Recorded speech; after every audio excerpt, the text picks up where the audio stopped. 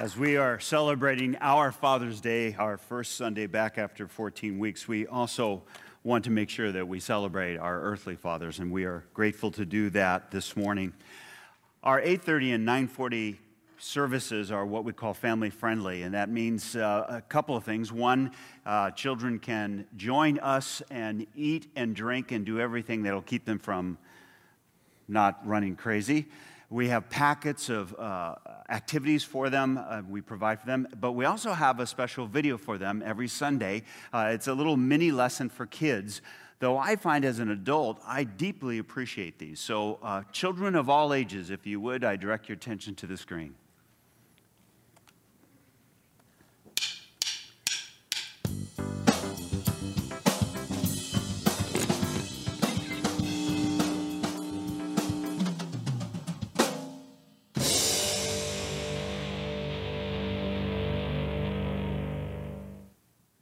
What makes you feel like giving up? When it's hard to get started? When it takes too much time? Too much repetition? Too much discomfort? Too much saying no to other things you want to be doing? Sometimes you just want to say, enough! It's not worth it. I give up. But when you choose to stick it out, when you choose to put in the time, the repetition, the discomfort, the focus, you find it gets easier. You gain momentum. You can see the goal line ahead. And you get excited as you make your final rush to the finish. God can give you the power to stick with it and follow through. Whether you're learning an instrument or you're learning how to shoot a three-pointer, or maybe simply trying to clean your really messy room. With God's help, you'll be saying, can't stop, won't stop.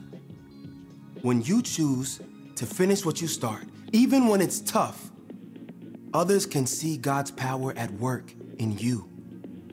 That's why determination is an amazing way to worship God with your life. 'Cause worship is about more than just singing loud. It's all about living loud. Nice, thank you. Before we look to God's word, would you join me in a word of prayer? Lord God, we are incredibly grateful to be here together. And Lord, for some of us, it took 14 weeks for us to realize just how deeply we love worship and worshiping with God's people in one place. For others, Lord, that time isn't yet. And we pray that they will feel as connected and as filled with joy and celebration as we do here. And Lord, we just again ask you to bring your word to life for us, that it would speak into our lives with power and with the presence of Jesus Christ. We ask and pray this in Christ's name, and all of God's people said, amen. I'm not going to apologize for Pastor Brian because I know exactly what he was feeling up here. We're used to, over 14 weeks, we've been taping things. And we would get rolling on something and we'd blah, blah, blah, blah, and we'd say, cut, let's do it over. And so we looked good. You never got to see our mistakes. You never got to see the things we didn't do very well. And so we got out of the habit of doing well live. And that takes a little more work and effort. So I feel for my brother, and I share with him his pain and agony as his jokes failed miserably in front of all of us. It is great to be here, even with these. In fact, as I was singing, and I couldn't hear anybody else really sing very much because all I hear was them, and a thought struck me that if God can understand speaking in tongues, he can understand singing with a mask. Amen? Amen to that? And I do want to just encourage us all to remember that while we are here really only in part. 2/3 of our church is still at home watching us and worshiping with us there. And for some of them, it won't be months before they come. For some of them, it might be a year or more. And so I just want to encourage you all to know that if you're unable to make it to a live worship service here, we will continue to have our worship services online, and we are working hard at trying to get simulcast? Live streaming. Sorry, I didn't mean to upset our media team. They hate simulcasting. Live streaming up and going. Where's Brian? Thank you. You just absolutely jinxed me. So we will continue that. I want to thank our staff. Our children's ministry has done an outstanding job. The entire staff has done an outstanding job of doing ministry in a way we've never even thought of before. How do we do ministry when the campus is closed and everyone's sheltering in place? And I think they've done just a marvelous job with the whole staff of really working hard without any playbook. We have no idea kind of what we're doing week by week. The target has always been changing. But the staff has really hung in there to do everything they can. And two staff in particular, thank you. Two staff in particular have done the heavy lifting in this. And one is our media director, Lauren Blaylock, and the other is our webmaster, Zoe Gibson. They did heavy lifting to make sure everything worked great. So very grateful to them.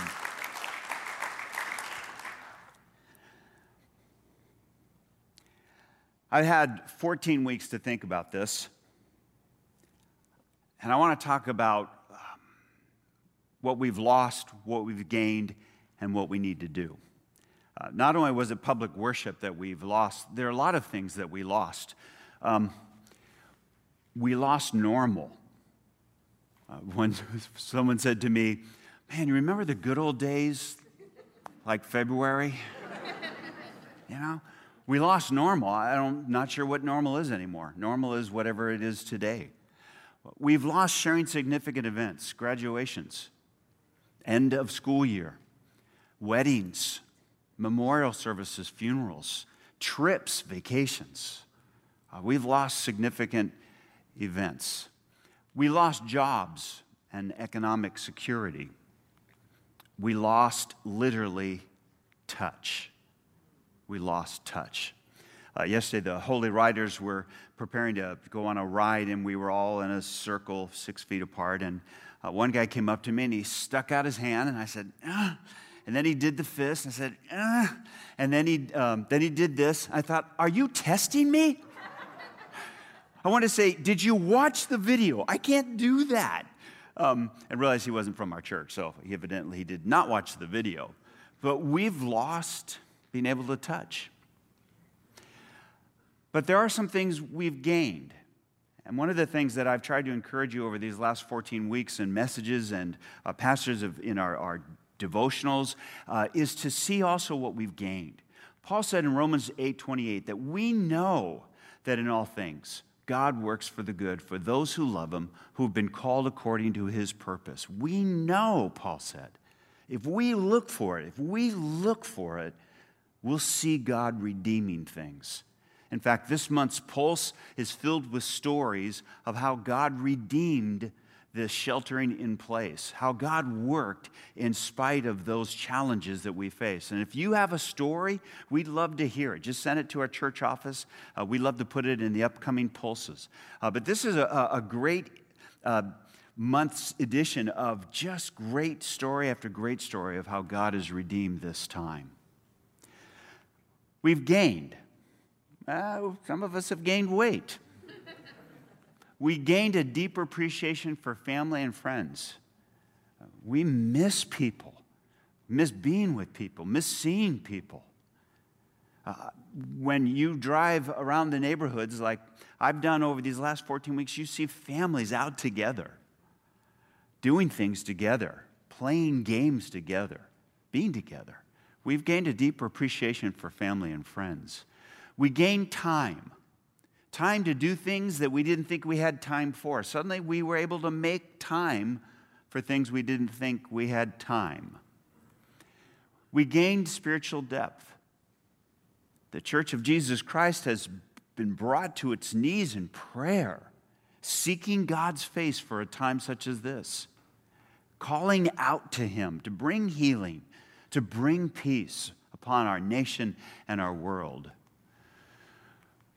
We gained new heroes, nurses, doctors, EMTs, teachers. One parent put out there the day after school was closed, she said, I have just finished homeschooling my 2 elementary school kids for 45 minutes. I'm exhausted. Teachers should get $1 billion, and they should. Amen to that. We've also gained a new genre of jokes. You knew this was coming, right? There are so many coronavirus jokes. It's a pandemic. I love that one. Oh, it reminds me of Pastor Bruce. Why do they call it a novel coronavirus? It's a long story. Okay. I should have given these to Brian. My favorite, the World Health Organization announced that dogs cannot contract COVID-19. Dogs previously held in quarantine can now be released. To be clear, who let the dogs out? Nice, right? I like it. I think I like best of all what Leslie Dwight said in her poem. She said, what if 2020 isn't canceled? What if 2020 is the year we've been waiting for? A year so uncomfortable, so painful, so scary, so raw, that it finally forces us to grow. A year that screams so loud, finally awaking us from our ignorant slumber. A year we finally accept the need for change, declare change, work for change, become change. A year we finally band together instead of pushing each other further apart. 2020 isn't canceled, but rather the most important year of them all. We have lost, but we have gained as well. But I think the one thing that stands out the most to me over these last 14 weeks is what I shared with you on March 22nd. And you all remember that, right? What I shared with you on March 22nd was the story of Esther and Mordecai and the prophet Elijah, and how God put them where they were for a time such as then. And I shared with you on March 22nd, and I'm repeating it today on June 21st, 14 weeks later, that I believe with all my heart that we as Christians and we as the church are here for such a time as this. I mean, a lot has been laid on us. A lot has been laid on the United States. First, we've faced fear and anxiety. I'm sure it's no surprise to you that antidepressant prescriptions are up 20%. Anti-anxiety prescriptions are up almost 35%. That's just in 3 months. Alcoholism is becoming rampant. And in fact, if you try to reach an not auto, Alcoholics Anonymous hotline, you're lucky to get through because they're absolutely swamped. We've faced fear and anxiety and overwhelming feelings. We've faced division, not just political division, but now social division. You know, Facebook used to be the place that you'd put pictures of yourself and your kids or your family or whatever you were doing. You sort of brag or you'd embellish all the great things you're doing. Now it's a war zone, a place where you post opinions or feelings and you attack those that don't agree with you. We faced division and we faced racism. We had hoped that over these past 40 years that we'd made some strides, some great changes when it came to racial injustice and racism, only to find out that all we have done is push it below the surface for a little while. These are hard things. In fact, psychologists are saying in order to combat the anger and the anxiety and the fear that so many people are expressing, they're suggesting limit your time watching TV, the news. Limit your time that you listen to the radio news. Limit your time because it's overwhelming people. Someone said to me, "What's the answer?" And I said, well, it's not found in a political person and it's not found in a political party. They said, well, then what is the answer to all of this? And I said, Jesus. Jesus is the answer. And I know that sounds like a bumper sticker. But if Jesus is not the answer, why are we here?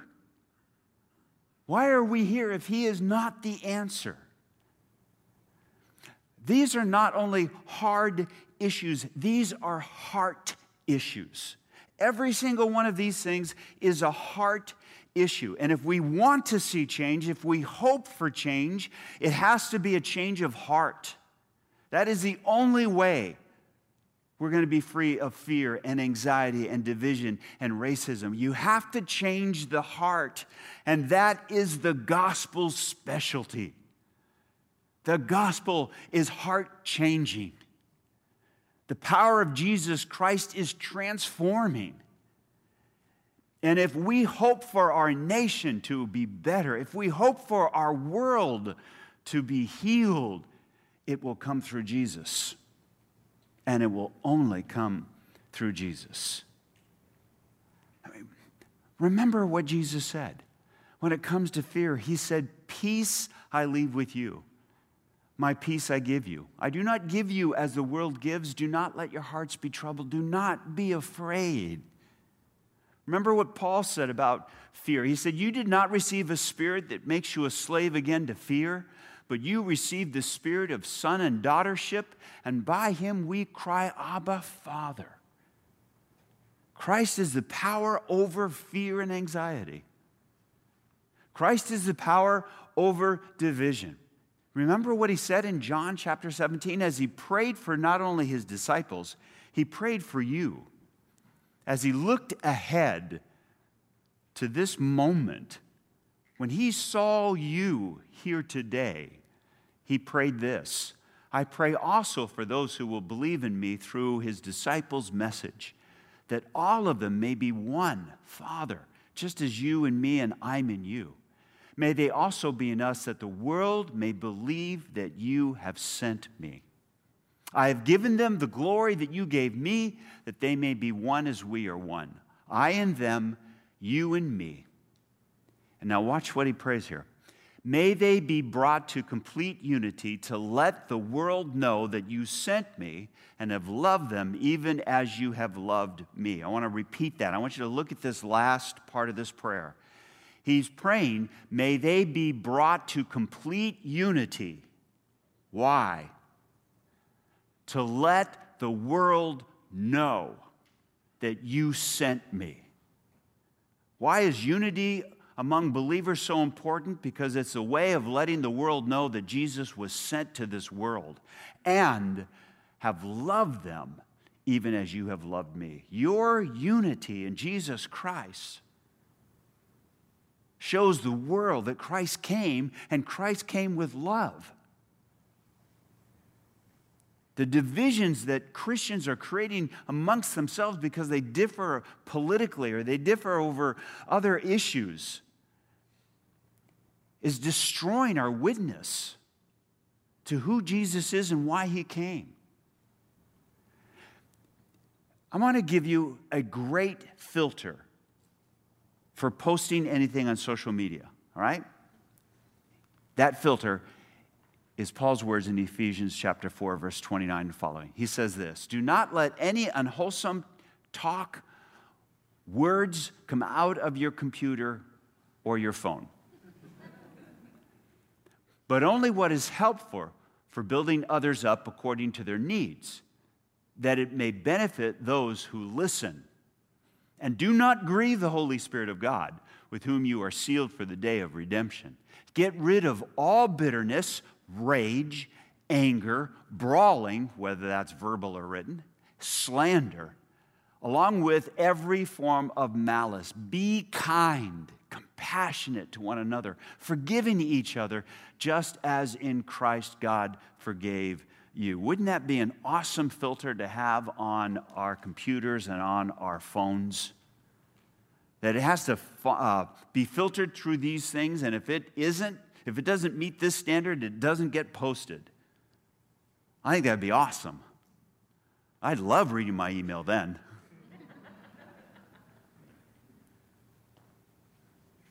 What we have together is far more important, far more precious than the opinions that drive us apart. Amen? Thought I was all by myself there. And then, Jesus didn't tell us to love those who look like us. He didn't tell us to love those who have a same origin of birth. He didn't tell us to love those in the same economic strata. He said, love one another. You remember what he said to the man who asked him, Jesus, what is the most important commandment in the entire Old Testament? 613 commandments. Which is the most important one, the one? Jesus answered this way. The most important one, answered Jesus, is this. Hear, O Israel, the Lord our God, the Lord is one. Love the Lord your God with all of your heart, with all of your soul, with all of your mind, and with all of your strength. And then he went on to say this. And this is what I want to stress this morning. The second is this. Now, what did the man ask for? The one most important commandment. Jesus gave it, right? The man didn't say, what are the top three? He didn't say, survey says. He said, what's the number one commandment? Because that was the argument among the rabbis. The number one commandment. Jesus gave the number one commandment. And then he went on, and this isn't a bonus commandment. He said, the second is this. Love your neighbor as yourself. Now, watch again what he says here. There is no commandment, singular, greater than these, plural. The man asked Jesus, what's the single most important commandment? Jesus said, they are. Love God and love others. There is no one commandment greater than those two, and they are inseparable. Because if you can't love others, you're not loving God. If you don't love God, you can't love others. They're inseparable. Jesus said you have to hold these things together. He commanded us to love one another, regardless of the color of their skin, regardless of where they were born, regardless of their economic situation. Jesus said all of that does not matter. Love one another as yourself. Christians, we're made for this time. As our world, our nation deals with fear and anxiety and division and racism, this is our stuff. This is what we're supposed to be good at. One of the guys I play golf with, he's an elder, and he is the most positive person I know. I just love playing with him because it doesn't matter what you're facing. He'll say this to you. You're on a 5-par, double dogleg right with sand bunkers, water, and coyotes who think your ball's an egg. And he'll look at that and he'll turn to you and he'll say, you got that. You got this. It's like 670 yards away. You got this. I'm saying to you, Christians, you got this. This is your stuff. This is our ballpark. This is our sweet spot. Because these are heart issues, and that's what Jesus' specialty is. So if we didn't get it right these past 3 months or 3 years or even 3 decades, then let's regroup, regrip on Christ, and do it right. This is our stuff. And let's show the world truly what we are made of. Christ in us, Christ through us. Amen? Amen. Let's pray. Lord God, I do pray that we would have this in spades. We would have this overwhelming. We would have this completely. We would have this wholly. We would have this in our ballpark. We would have this because you have us. And I pray, Lord God, that you would say to us, you got this because I gave it to you. And I will be powerful through you and in you and with you. Lord God, may we show you to the fear, the anxiety, the division, and the racism of our world. May we be different to bring about a different world. We pray this in Jesus' name, and all of God's people said, amen. Did I say welcome back? Welcome back.